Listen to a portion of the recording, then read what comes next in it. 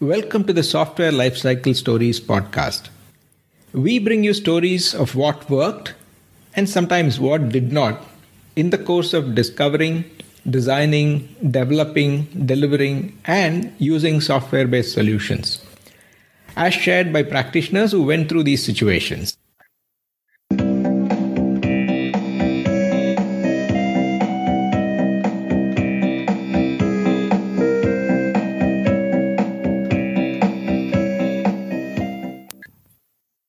Hello, and welcome to this episode of the Software Lifecycle Stories. I'm Chitra from PM Power Consulting, and it's my pleasure to co-host this series with Shivaguru, to whom you've been listening as part of the past episodes. Welcome, Shiv, and thank you for inspiring and showing me the way and inviting me into the world of podcasting. I've been listening to your previous episodes that you've hosted and have thoroughly enjoyed listening to your experience in DevOps as part of your monologue from a time when the term was perhaps not known as it is today. To the power of having conversations with real users of a forex and money market trading desk, as in the case you described, to harness the power of user stories to build the right product.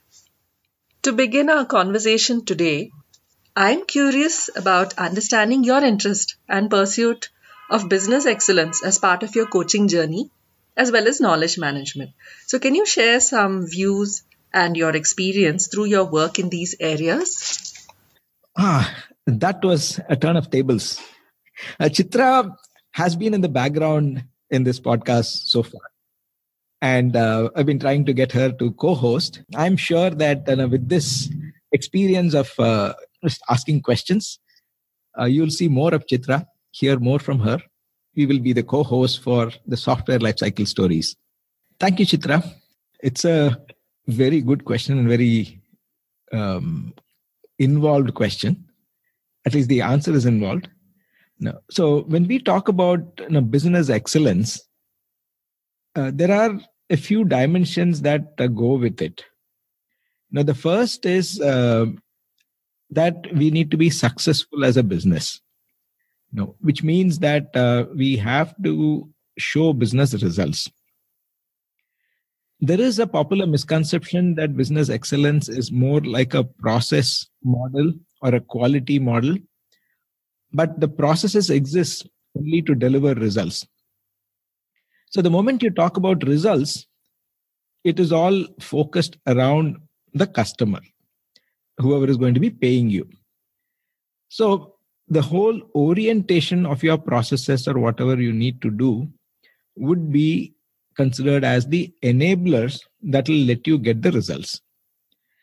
So when you put all these dimensions together, that is starting with the customer in mind, focusing on the business outcomes, ensuring that there are supporting processes or infrastructure systems, whatever you need, the resources that are required, including things that go beyond your own enterprise.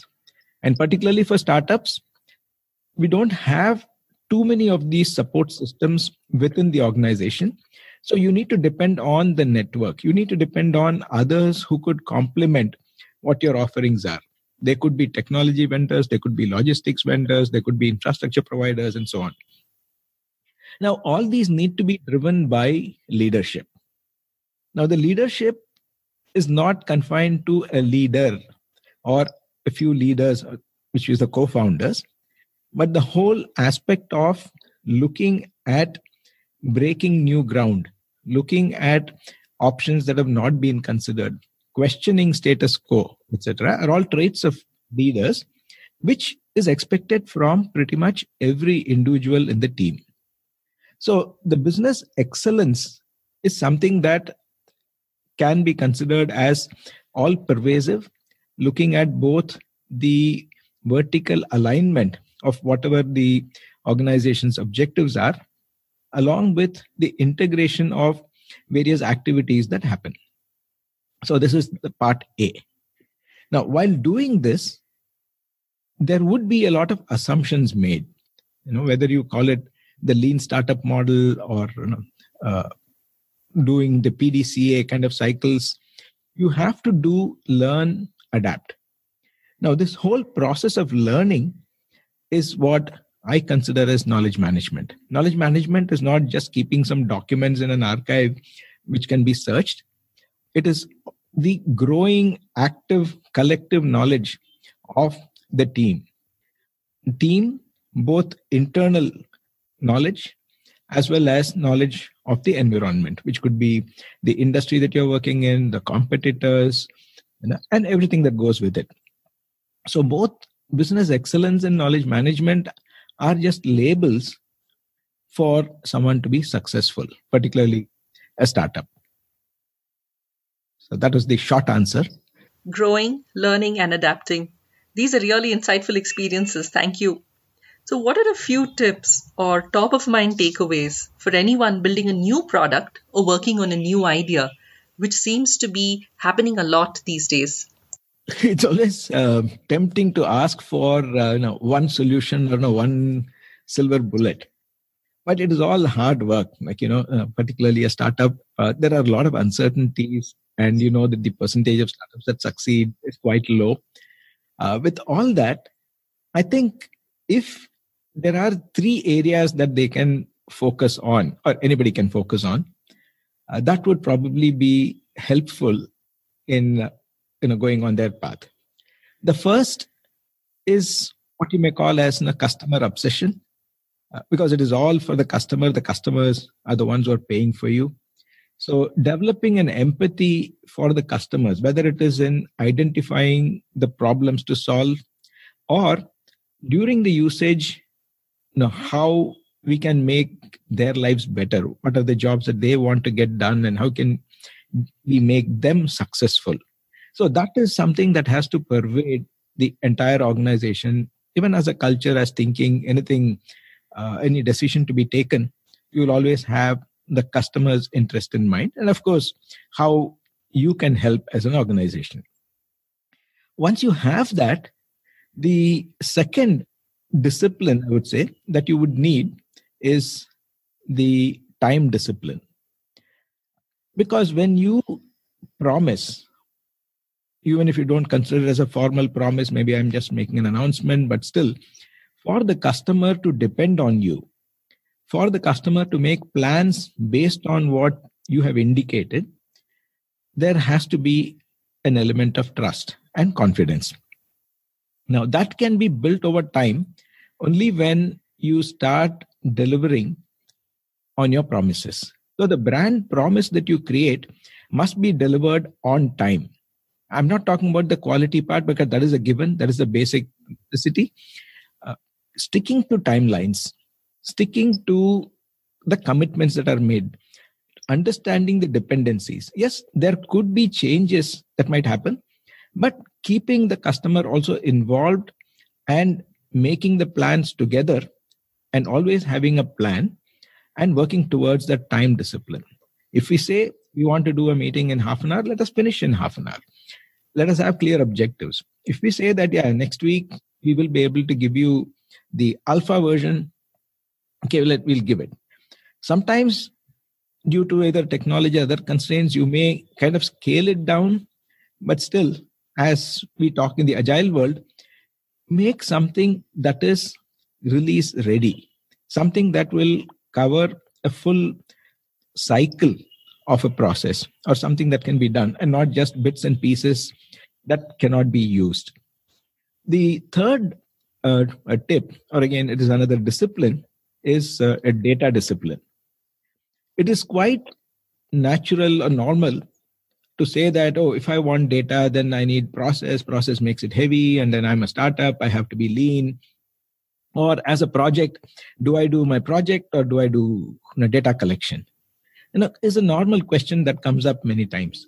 But unless you start tracking data, looking at data, whatever it is, whether it is the efforts that are spent, whether it is the plan that you create, and then the actuals and the variance from the plan, whether it is the defects that are introduced, whether it is the effort spent in, say, activity related to planning and futuristic versus activities that need to take care of your production systems now. So the data discipline is also required. So to summarize, customer obsession, time discipline, and data discipline are probably three things to focus on. So simple as these might appear to be, these are hard things to do for a lot of startups. Yet, I found these really practical and very insightful.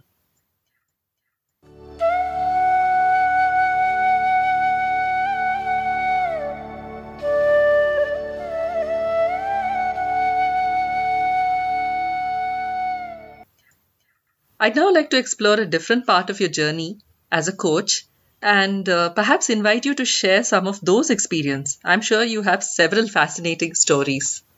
We'll probably need about 3 days to talk about this. Just as the stories, the top of the mind stories. There's so many of them. But first of all, this whole role of a coach or a consultant is kind of mixed. I would like to call myself an excellence coach, where it is a combination of what may be called a performance coach, like in sports, where the sports coaches are typically, performers themselves who have been there, done that, and who can get onto the court and actually play. But for whatever reasons, they've chosen not to.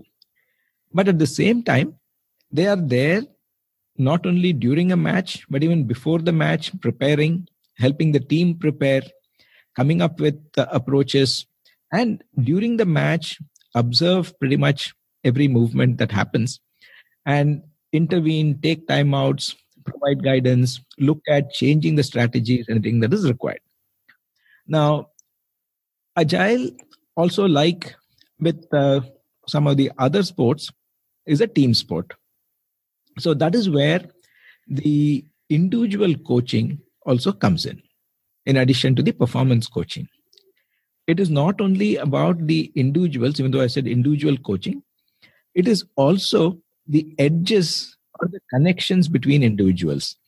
So we look at individuals based on the roles they play, as well as the teams, the interactions between different roles, and the interactions across teams and across the organization.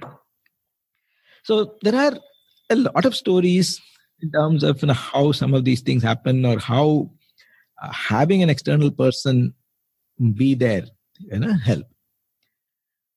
The simplest thing is, again, one is now acting as a mirror.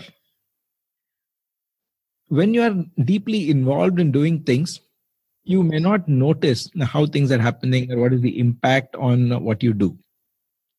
So having a mirror helps.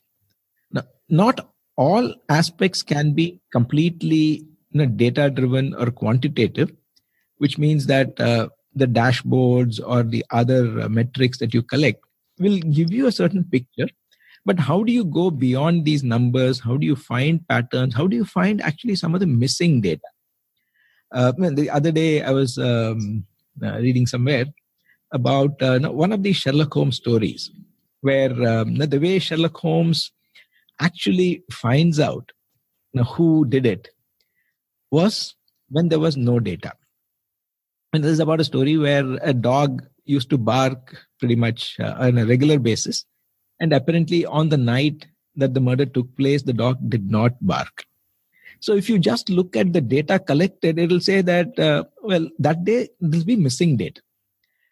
But then not being satisfied only with data that is available, but also data that is missing. How do you spot the gaps?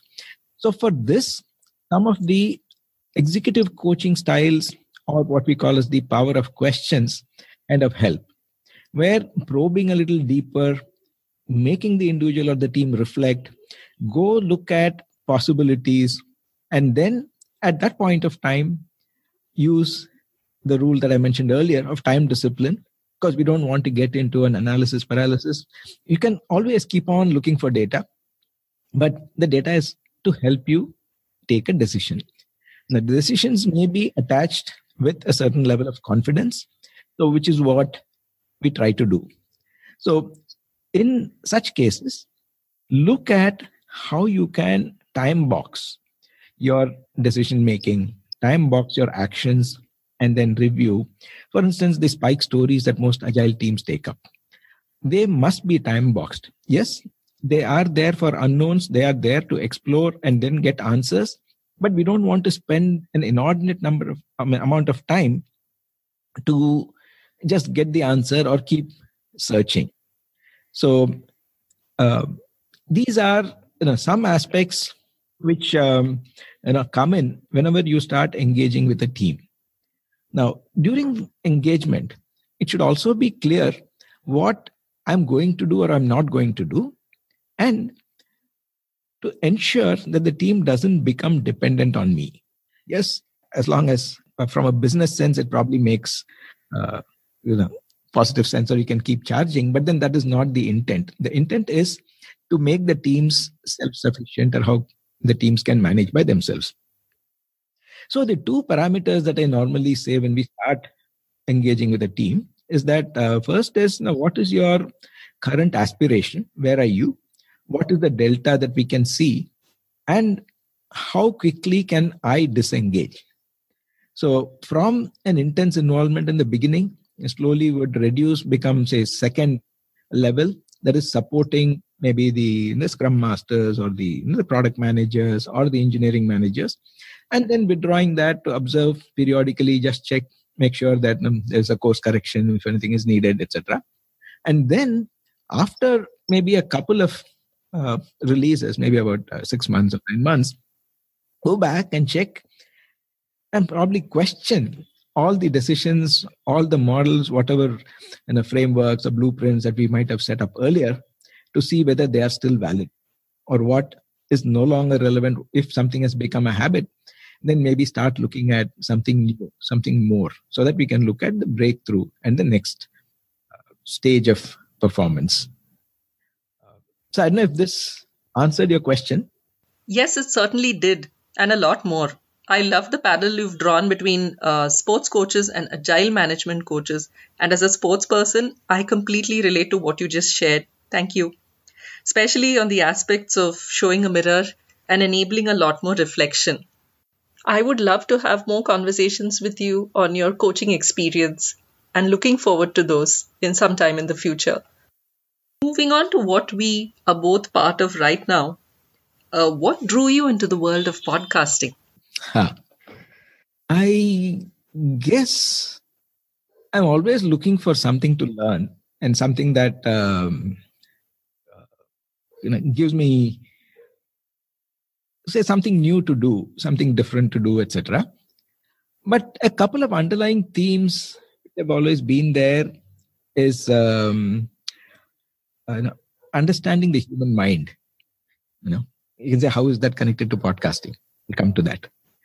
So that has been a theme which also led me to explore knowledge management. And when I found that there were some things that can be specified, some things cannot be specified, a lot of these the implicit knowledge that is there in people. And when you just look at the data, when you look at the facts, it may not always give you the context to understand why something happened or how something could have been done differently.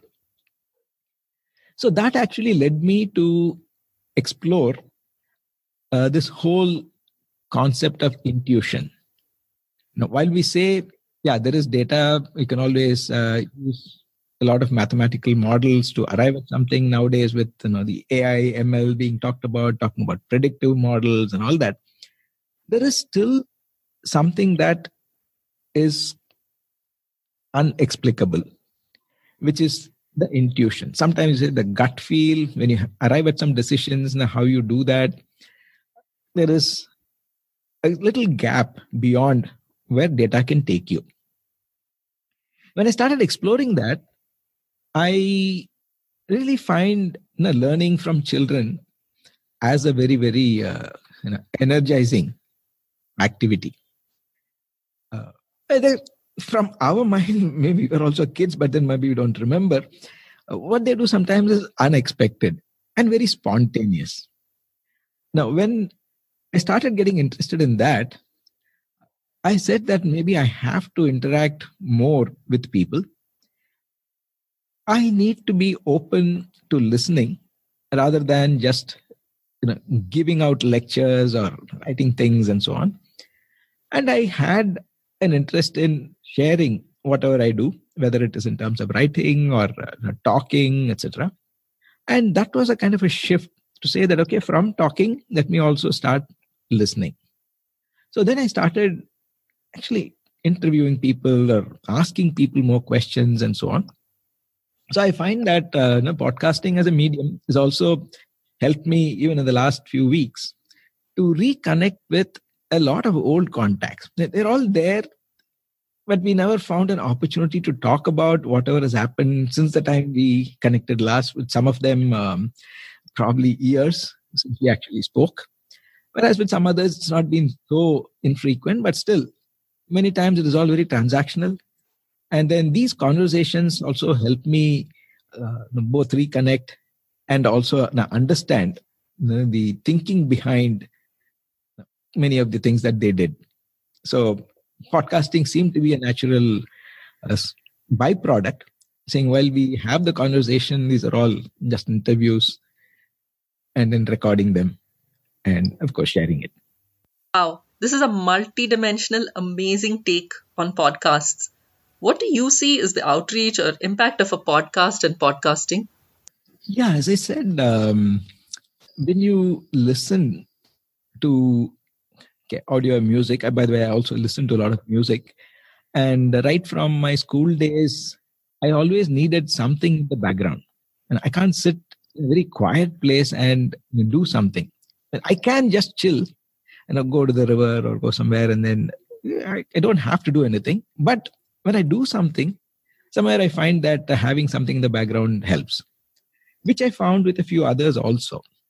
Now, one difference I see between reading and, say, listening to a podcast type of audio content is that in reading, I can probably just skim through, probably look at something, all these fast techniques that are there, or maybe just jump to the last chapter to find out who done it, if I can't wait. Whereas with this audio medium, it becomes a little difficult because it is serialized and you need to go through.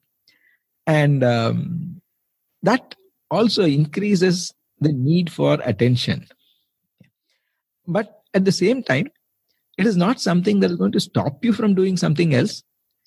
So while walking or doing something else, this can be in the background, this can catch you. And it doesn't need you to sit in front of the screen to watch something else that is happening. So you can still use some of your faculties of imagination, like it happens to me at least while reading, that every word or sentence or some concept that is described or some situation that is being written about, you can also imagine how it could be or what possibilities could be. That also triggers you other thoughts. So similarly, podcasting in one way probably helps us to be better listeners, and which is going to be good overall. And of course, if you don't like the topic, you can always switch. But then once we start listening, I guess the empathy for others would also improve. And this is at a very uber level. But with the new phones and the apps, I think it's become easier to consume podcasts. So in that sense, I think it is a medium where there is a lot of potential. And like you need to find your place in that. And then people who kind of resonate with you or people who like this. And if some of these thoughts can inspire someone or can lead someone to do something more positive, I think that's good. This certainly makes for an interesting story by itself that we should explore more sometime later for sure. So can you share a few takeaways for people who are keen on exploring podcasting?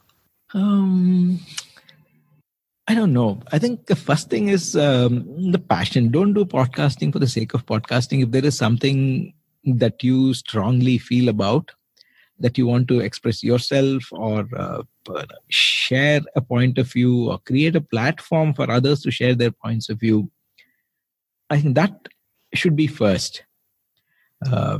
It does require, I guess, a lot more effort than writing a blog post.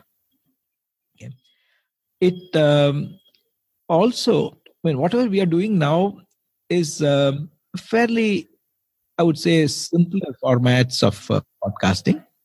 But there are many podcast-based magazines. People do a lot of research on a topic before they create an episode.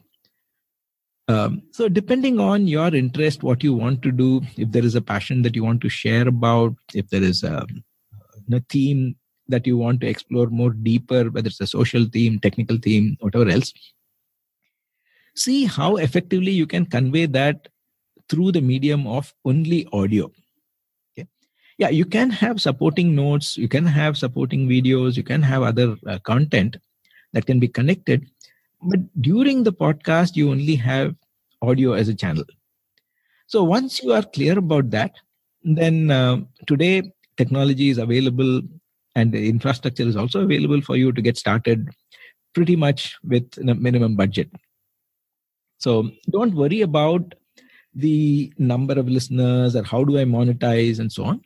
But of course, if you have that as the primary goal, saying that can I make money using podcasting, that's something that's a lot more serious, and then you need to do a little more research and work on it.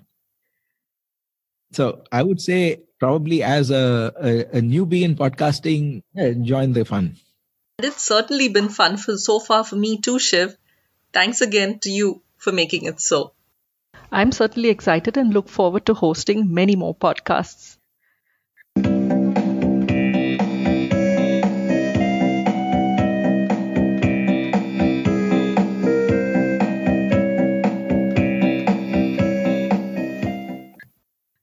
If you have stories to share, it's easy.